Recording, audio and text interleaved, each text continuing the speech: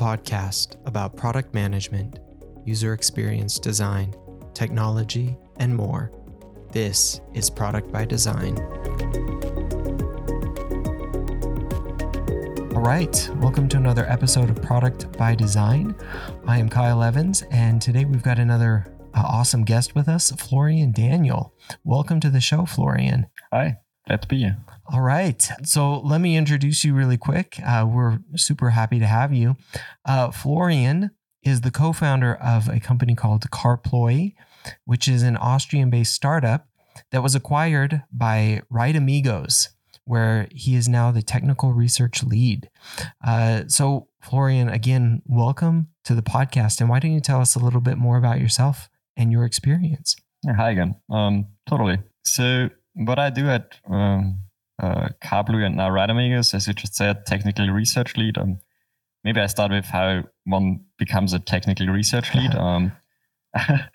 It goes without saying, when you come from the startup industry, you just kind of slip into it, and you fill the gaps and do what needs to be done to make the company successful. That's also kind of what I guess happened to me. I have a background in software development and product development from my school and studies, but I also have some experience in like business, informatics, and management and law, that kind of stuff. So that's basically my educational background. And I tried and played around a little bit with consulting and internet governance and that kind of space, so more the formal regulatory space. Yeah, I noticed very quickly that that's not to my liking. And I'm more like the hands-on approach of like trying to build a product, trying to get people to use a product, trying to figure out how we can make it better, how we can make people happier using it, how can we get the most value out of it. And that's how I basically decided my path forward, I would say, and move into Carploy and Right Amigos. Awesome. So before we dive into a little bit more about your experience and kind of what brought you to all of that, outside of all of that, the startup and the research, what else do you like to do? Yeah, so outside is a limited space. No, of course, I always try to keep a healthy work-life balance. Yeah, I like to spend time outside. My colleagues would say it's not enough. I need to get sportier. So I try to be a little bit sporty, but it's not too much about passion. It's more about conscious and like knowing that it's healthy for my body. I'm a really big fan of League of Legends esports. So I watch that and I play the game. On the other side, I don't watch soccer or football or any other of the mainstream sports. And I guess like a lot of people, I'm very interested in the cryptocurrency and crypto technology space. That's like twofold. Of course, it's an investment opportunity, but also like from the software development perspective, it's really interesting playing around with the things and seeing how they can be like better or not so good compared to traditional software development approaches. Very interesting. Yeah. Go ahead. Oh no, I just wanted to round it up with politics. I love to talk to people and argue with people. That's maybe also why I'm in this podcast right now. It's really just fun to pick people's brain on how they think and what they think. Very cool. On the esports, you mentioned watching it. Do you participate in some of the tournaments or some of the other things? Do you do like broadcasting yourself on some of those, or is it more just kind of like more casual participation? I would say it's more a casual participation, mainly because of my skill level. Yeah. Nice. And then, are you participating actively in, any crypto or NFT projects, or is it, are you kind of diving into that at the moment? Actually not. So not like privately. I'm not engaged in any development efforts, I would say. But as Carploy and Right Amigos, we might be sooner than later, but maybe more on that in a little while.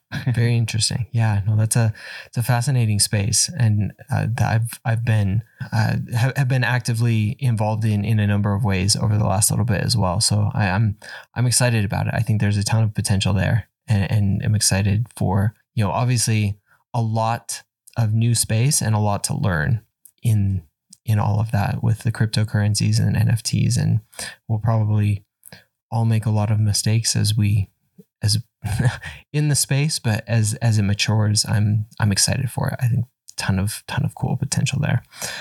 Awesome. Well, getting back to some of your journey and some of the, I guess, startup specific experience, maybe you can tell us a little bit more about what brought you specifically into your current work, and I guess more specifically into the commuting space with Carploy and then Ride Amigos. What kind of focused you specifically in that area? Yeah, that's an interesting story, actually. So I'm not one of the original founders of Carploy. So I joined Carploy like 1 year after it got founded by 3 friends of mine that I already knew from Austria. And I could very much identify with what Carploy was trying to do, which is reducing the number of people that are commuting alone in their car. So really focused on the car and bringing that to the B2B space with employees. So that's also where the name comes from. I'm living in a town called Linz. It has like around, I think 200 to 300,000 inhabitants. And if you live outside of Linz, usually you go through a comparably big traffic jam for the region to get to your workplace. I have a lot of friends and family members that do that every day, Monday through Friday, and it's a pain. You waste so much of your precious lifetime sitting in the car alone, and it's bad. It's basically bad for you. It's bad for your family. It's bad for the money that you have because it costs a lot of money, and it's also bad for the environment, of course. So that's kind of how it was very obvious to move into or help Carploy become successful. So that's where I started working with the team as the first employee, and we tried to bring it to employers in Upper Austria and in Austria. So that's where I moved into the commuting space, basically. But with Carploy, we focused really only on the car, and with the acquisition by Ride Amigos, we now for building how people come to the workplace and how people move from A to B. The worst option is the car. So we're happy if people take the transit, bike, or walk. But now it's really about, or we focus our work on how we can get people to actually switch their mode. So maybe they switch from the car to a carpool, which is great because that saves us 1, 2, maybe even 3 cars on the road. But how awesome would it be if people would switch from the car to the public transit, or switch from the car to the bike? Because there are a lot of people that commute within the city in a bikeable distance, but they just don't feel comfortable enough doing it, or never got used to it because our society is so focused around cars. A lot in Austria and Germany with the big car manufacturers, but in the USA, of course, as well. So that's where we are right now in the commuting space. And that's what we try to do with what we call Pave Commute, which is our newest app that tries to do that by applying behavioral science in the commuting space. Interesting. I think this is such a fascinating thing for me, because I agree with you that the car centricity of so much of what we do is so deeply ingrained in so many of our cultures. Maybe not every culture, but like you said, certainly a lot in the United States and Austria and Germany, in probably many other places as well. The idea of commuting to work. I guess a couple questions that I wanted to kind of pull on with that. First off, you kind of mentioned that success for you really looks like the transition to other types of things. So reducing the rides. Is that ultimately what success looks like for you, for your software, for the solution that you're trying to do, or does it go beyond that? That's an interesting question, I would say. If you would ask the business development team, I guess success looks like the active users per month count, and that's what it's about. No, what I would say it's about getting people at first to move away from the car, so trying a more sustainable commute. But it's not only about trying it, but actually changing the behavior of people in the long term. So while we are really happy if people continue to use our app, it's more about people changing their behavior and tracking that behavior change with our app. So we want to try to be that nudge that makes them change the behavior. But true success is when we have a sustainable, like measurable and feelable impact on the workforce, I would say. So if you think about like an example company with a couple hundred employees, and 90% of them use the car to get to work and back home. So let's say we have 100 employees and we need 90 parking spaces to have them basically park and allow them to park and get to work. And if we can get even 20 people to switch to a more sustainable commute, and then we imagine the space that 20 parking lots require, even if you build them tiny, you can place a couple of trees, make a nice green area, put something to sit there, and suddenly the place at the workplace looks way nicer and is more enjoyable. And I feel like that's what it's about. Like a commute that you don't do with your car is usually more enjoyable because riding your bike is more fun. In transit or in the bus or in the tube, you can work or you can read, but in the car you just sit there and you have to control your car, which is, I would say, a mediocre experience. Yeah. That makes a lot of sense and really brings a lot of possibilities to mind, both in what you can do with the commute itself, but then also what you can do at the end of that commute, like you said, with the parking lot and the savings there, and, what can be done, potentially with, the transition away from, having to have all of these cars in a place and then, move them from offices to homes and back and forth and things like that. Fascinating stuff. The next thing that comes to mind for me is, the pandemic. Obviously a lot of people have started working more remotely during the pandemic, but a lot of people have not. What have you seen both during and post pandemic as far as commuting and ride sharing go? I mean, I guess it's globally the same. Once the pandemic hit, we have basically gone to zero commuting for a period of time, which was great for the environment, right?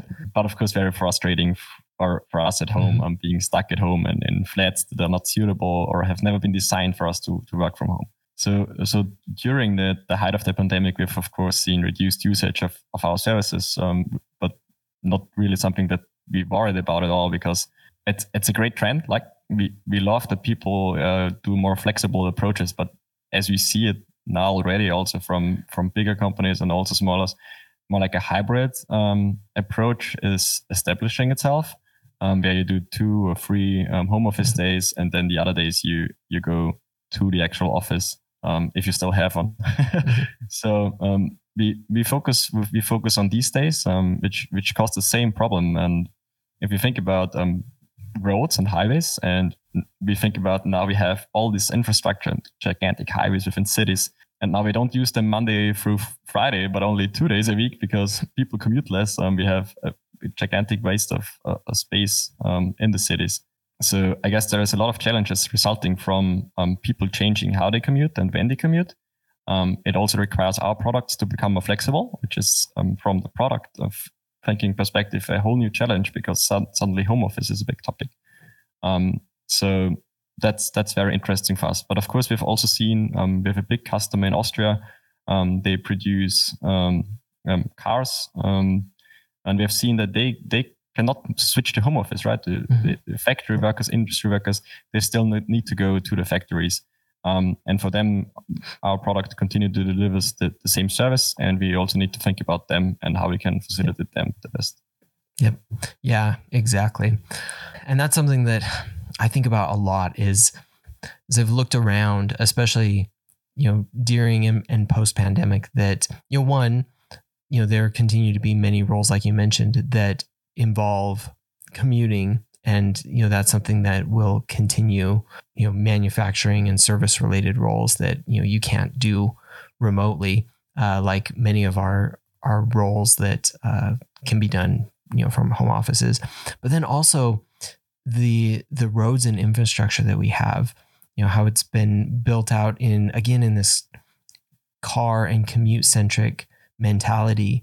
And how does that change going forward, and how can it change, and how should it change going forward, given the both the continued growth, but also the need to just think differently about how we approach it and how we approach commuting and how we approach more sustainability. And so that's super fascinating things, because for me, it's, I don't know, we continue to see, and this is something like locally, continue to see like new roads being built. And it always irks me, because it's like, why can't we think more creatively about how we can solve these problems when it's kind of like you're doing, when it's ride sharing for commuting, as opposed to, just we build more roads like we've always done, when there are so many better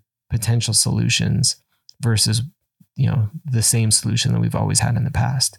Anyway. Oh yeah, and these new roads, basically, you can think of as nudges from the other side, right? So while we try to nudge users to move away from the car, this pretty new road or intersection that got built is like a devil on one's shoulder saying, let's try that, let's ride the car again because it's now faster. And so many people get triggered by that, and then you build a new road and it's jammed right away. And if you think about how much road and car infrastructure costs, if you could use that money to reward people to not take their car, you could get so much money you could make money by riding your bike or riding public transit instead of paying for it. Yep. Yeah, exactly. So, as we've talked, you are the lead researcher for Ride Amigos. And, we've talked about the value of research, and it's a super important thing in product development and software development. How do you approach research in your role, and from a software and product development standpoint, both early on and then as you continue to develop the features and the parts of the application to ensure that you're creating the right thing? In my role as technical research lead, I perceive myself as like the bridge between the core software development team, which I'm also part of still, and business development and sales and basically company growth team, if you can name it that. So basically more the business people. And it's an interesting challenge because from the business perspective, a research grant and research, or basically research that involves a research grant, which is most often the case, especially for smaller companies like we are one, where you secure some funding to actually do the research, is always very interesting because you get cash. Sometimes you get it up front. Maybe it's a cheap loan. So there are business interests in pushing research. It delivers this big and easy promise of building your USP because it's research and you invest in new technology, which is mostly also true. So at Carploy, we used and we continue to use research to build our USP and to have the opportunity and the resources to work with researchers from universities and not build everything from scratch with just some ideation phases within the company. So it's a great opportunity to get additional and external help on tricky problems.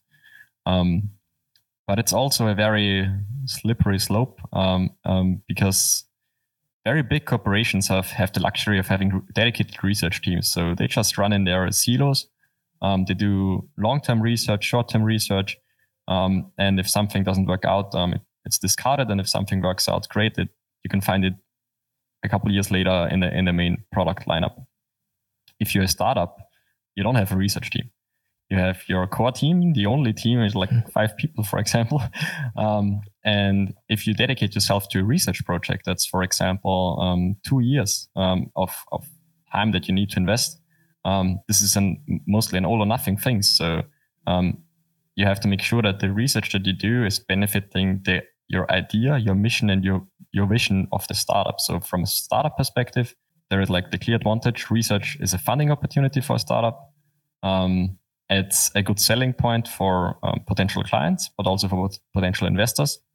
But on the other side, you always need to carefully evaluate how much further does it bring you on your road. So basically, if you go your road towards fulfilling your mission, how much along the way does it bring you?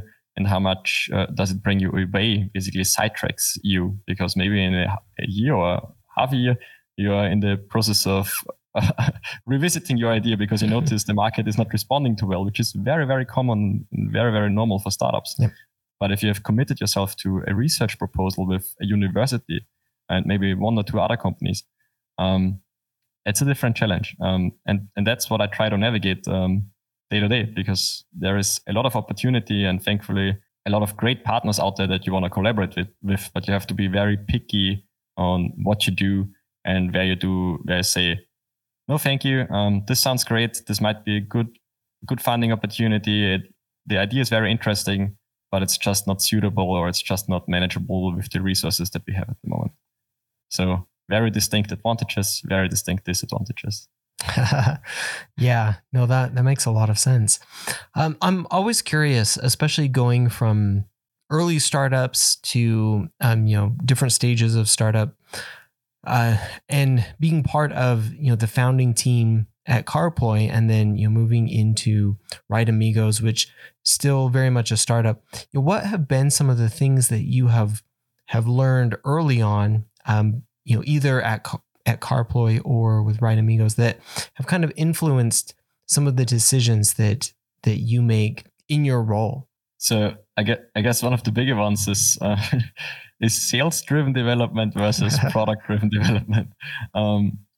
If you have very energetic salespeople, what you usually want to have, right? You want to have people that go out there that sell the product, that are enthusiastic about it.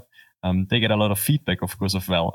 And maybe sometimes it's just a little bit of this or a little bit of that for a customer to sign a contract. So they all try to bring the product team to build that. But this directly conflicts with you actually having an idea of how the product should look like in the future, because you're not joining a big corporation, you're building a startup. You have a clear picture, or sometimes you have a clear picture, sometimes you have no clue.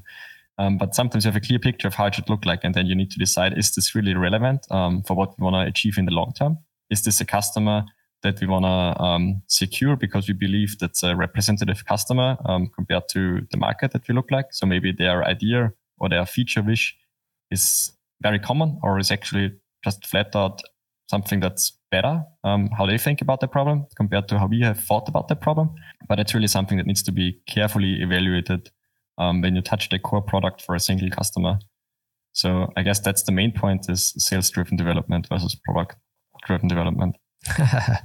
Yeah, I feel like that's an ongoing theme, especially in early stages of both products and companies, is finding the right balance of that, because it can be a very, very difficult thing. And frankly, probably at all stages of companies, making sure that the product is not too far along that path of a sales-driven development, because while we always love our sales teams and the work that they do, and obviously like we wouldn't have products and companies without, like, a lot of times without our sales teams going out there, we most of the time can't be completely beholden to like just what sales needs in order to like make the next deal. And so finding the right balance it can be tricky. But it's just super, super important in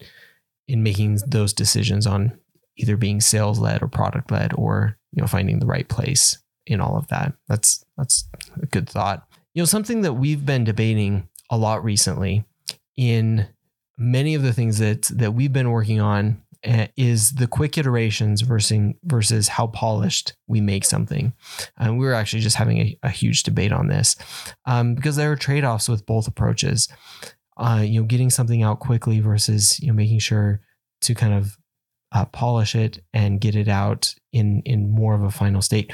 What are your thoughts on that, and the dilemma of getting something out quickly versus getting it out more slowly but a little bit more finished?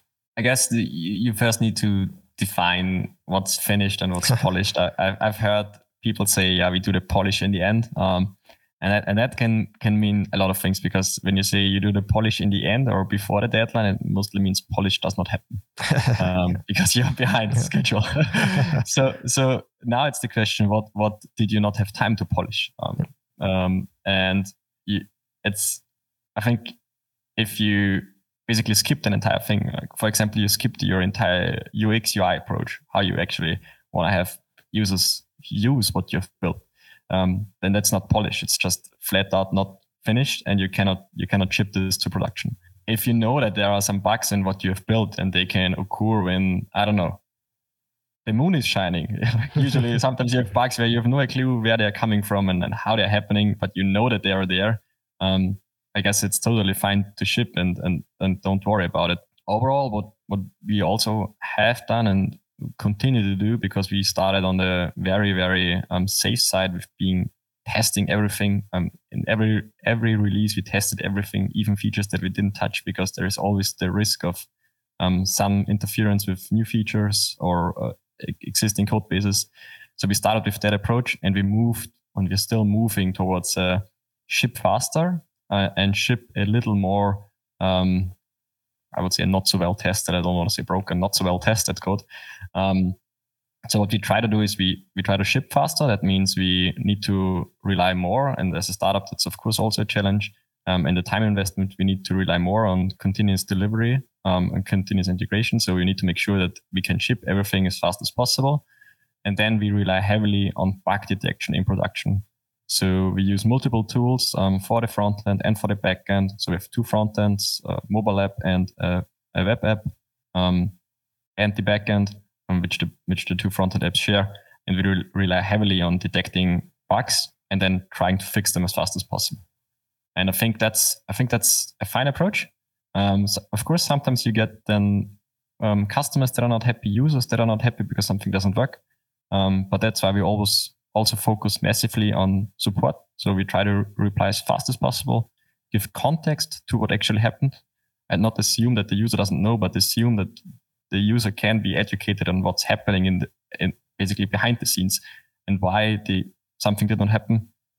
And then on the B2B side, we rely on our great customer success people that talk to our how do you say in English? They basically talk to the company and to the responsible people in the company that bought our products and services, to make sure that they have somebody to talk to, and everybody knows why this error occurred and that we are in the process of fixing it. And I think as long as you do that and you're not a black box to the people or to the users and customers that you work with, it's fine to ship fast to production and then fix after.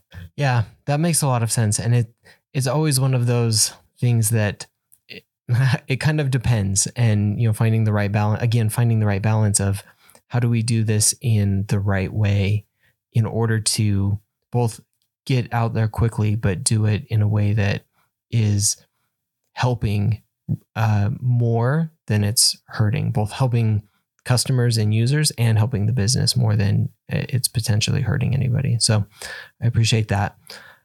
What has been the most exciting thing for you as you've grown and scaled both Carploys, and then as you've been acquired and helped grow and scale Right Amigos? I guess it's just from the software developer experience, and it's just how you build a feature and you think like, oh, this is a nice piece of code, and you're really happy about it, and you have integration tests and you have unit tests and you're really happy about it, and then you get a couple users on the platform, and more concurrent users, which is always an issue. And then you see stuff break all around you. And sometimes you wake up. So we have users in the US and we have users in Europe. So that means, and the core development team sits in Europe, sits in Austria. So that means you wake up in the morning and you wake up to hellfire, because you have many messages and you have bug reports and you have seen that the app crashed and stuff like that. And I mean, it now sounds like it's a not really bad experience, but it's also really exciting because it's a learning process of just accepting that the stuff that you build is not meant to last forever. So the code base that you basically implement once you start your startup is not the one that's going to last very long, because as you scale and you get more people, the stuff that you wrote will be replaced even faster. And that's I think the very exciting thing to see from the software development experience. I guess from the product experience. It's really just about how wrong you can be in how you design your app and how you design your user experience.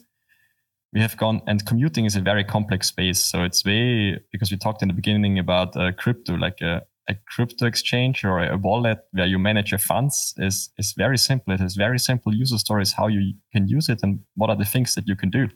A commuting app is one of the most complex things that I've ever seen in my life because commuters are very individual. They have very distinct expectations on their commute. And we need to try to support all of them. And then you try to figure it out, and you will always find users and user segments that are just not happy with how you designed it and how this is supposed or how this is behaving, because they have completely different expectations. And it's great to see, because that means that there is room to grow and room to improve. Yeah, no, that's super, super interesting. And I'm interested, going along those same lines, like what you see next coming for your app, your company, and then also the market and industry, as far as, commuting and specifically sustainable commuting. What is coming down the pike? So I guess for the market and for the industry of commuting, it's a lot about regulations. To be honest, it's just, and thankfully, so from my personal perspective, thankfully, states and governments are waking up to the fact that commuting and just the climate crisis is a big issue and they need to take action. So we'll see more regulations in the commuting space as well that impacts employers and employees as well, of course. Hopefully it's more regulations on the employer side, forcing employers to give better options and better choices to the employees and not punishing people that try to get to the workplace, but rather trying to find a solution with employers, how we can make commutes more sustainable. That's, of course, great news for us whenever that happens. I get that it's not happy news for everybody, but I think the regulation space is something that's going to ramp up rapidly over the next couple of years, just because there is no way around it. With all the nudging that we do, while big roads and highways are continue to be built, there is not a whole lot that we can do to influence the overall climate crisis. And then from the industry space, I would say far out, or maybe not so far, it's autonomous driving. It really depends on how the tech is going in that regard. We're not in that space. In the USA and in LA, I've seen a lot of cars driving around, but we also hear about crashes and issues with them. So I hope that they are not too far out, because this allows a whole new era of optimization, also in the commuting space, because you can just fill up the cars and you finally go away from people owning their car to shared mobility. So that's a great one. And then now coming down to our company and Ride Amigos, what's up for Pave Commute.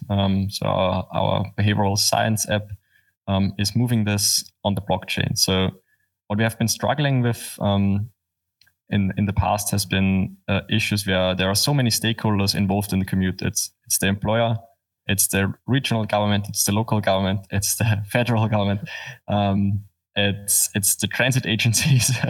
So it's literally everybody. It's shopping centers. Everybody has an interest in how people commute because and where they stop their commute and where they end their commute, and how flexible they are to go after work to the shopping center, for example. And it's a challenge bringing all of that stakeholders to the same table. And we perceive a very great chance in blockchain technology to accomplishing that. And that's where it's going next, or hopefully going next for Pave Commute. Super fascinating. Well, I'm excited to see that. I'm excited to see all of those changes, because that sounds, one, like it's very, very needed over the next little while, and two, like it's going to be super fascinating stuff to see. So I'm excited. Well, before we get to kind of our last wrap up questions, I'll ask you for any final thoughts that you have on anything that we've talked about, or anything that maybe we didn't get to talk about. I guess we talked about a lot. That I just want to use the opportunity to whoever's listening, try to get on a bike, try to get into a bus or a tube or public transit. Try to skip on your car. It's not gonna cry in your garage. Try to make your commute more sustainable, and we love to see that. Yeah. So good. Could not agree more. That's awesome. All right. Well, I guess a couple wrap up questions for you as we kind of end this with our kind of our shout outs and gripes here at the end. But have you read or watched or listened to anything recently that you found interesting or would like to share? I read a book recently that really influenced or still influencing me a lot. It's called Humankind: A Hopeful History. It's written by Rutger Bergman. He's a Dutch historian, not too old. When you think about historians, you usually think about older people, I think, but not too old. And it's really just, so why it's so interesting to me, I don't want to spoil the book, but in the business world, it's very much, it continues to be the main idea that it's about competition and that you compete against each other. And that means that that you think about as other people that they want to maybe hurt you, that they are not wishing you the very best because they always look on their own advantage. And Humankind: A Hopeful History is about how nice are people, basically how nice are people from the roots up. And Rutger Bergman looks at the history and also the present. And I think he paints a very beautiful picture of how people are in general. And that's influencing me a lot, how I try to treat people. Because I now start to just be more positive about people and say like, this person wants me the best, so I will try to do the best for them. Awesome. Well, that sounds good. I haven't read that one yet, so I'll have to check that one out. We'll put it on the list. Cool. And I guess finally, any products that you are using or have used that you've either enjoyed or have not? So I've brought one that I enjoyed and one that I haven't enjoyed. Yes. One that I haven't enjoyed that everybody knows, and maybe I get some support, is Mac OS. I perceive the operating system as a shame, and I struggle with it daily. Is it crashes? Is it fan control? Or is it, this is very nerdy, I know, fan control, or is it Bluetooth? So many issues with the operating system. It feels like it's Ubuntu from 2010. I really hope they clean that up. It's really a pain for me, and that's really that I struggle with daily. That's something that I have. Sorry. Oh, I was gonna ask, is there an operating system that you prefer? Oh, I haven't used Windows in quite a while because when you do app development, you are forced to use a Mac to deploy your iOS apps. So I cannot really say. I feel like that any other operating system is probably better at this point.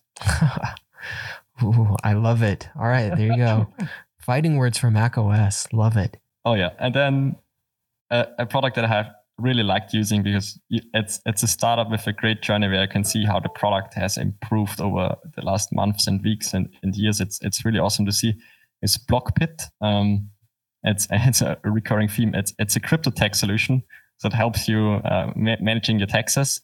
At least for Austria, Germany, I think also in the US and a couple other countries already, because it's a really intransparent thing, right? And you don't want to be in the legal side of things. Yep. And they have great product people because their product has improved massively over the past months. And it's so delightful to see when there is something that has been bothering you for a while now, and suddenly it's fixed or they change the behavior and you don't need to think about it. It just works. And I think, Blockbit does a great job with that. Blockbit. Okay. I have to check that one out too. I'll say too, in my experience so far, the rate of change of a lot of the blockchain and crypto technology is just massive. We've been using some products as well, like integrating with third-party tools and things like that. And they are moving so rapidly to improve things in so many places that it over the course of just weeks and months, like products are just improving so quickly. It's awesome to see. I love it. So, all right. Shout out to Blockbit then. I'll have to check that one out as well. Definitely. Cool. All right. Well, Florian, this has been an awesome and very, very fun conversation. I really appreciate it. Where can people go to find out more about you, the things that you're working on, your company, anything else? I guess the best would be to go on pavecommute.app. Pavecommute.app. That's all about our new product. Me, you can find on LinkedIn, I guess, is the best. Flora and Daniel, and just send me a request. You can also send me an email, but I guess emails are not a thing anymore. Awesome. Well, we'll put that in the show notes as well. The links to all of that.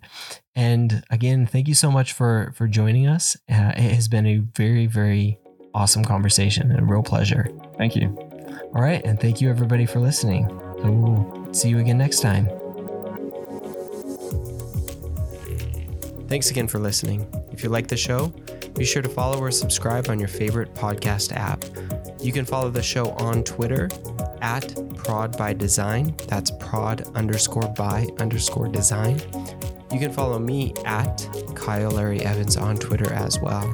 If you want more product conversation, check out my newsletter, Product Thinking, at productthinking.cc. You can follow me on Medium at Kyle Larry Evans as well, or check out my Medium publication, Product by Design. Thanks again.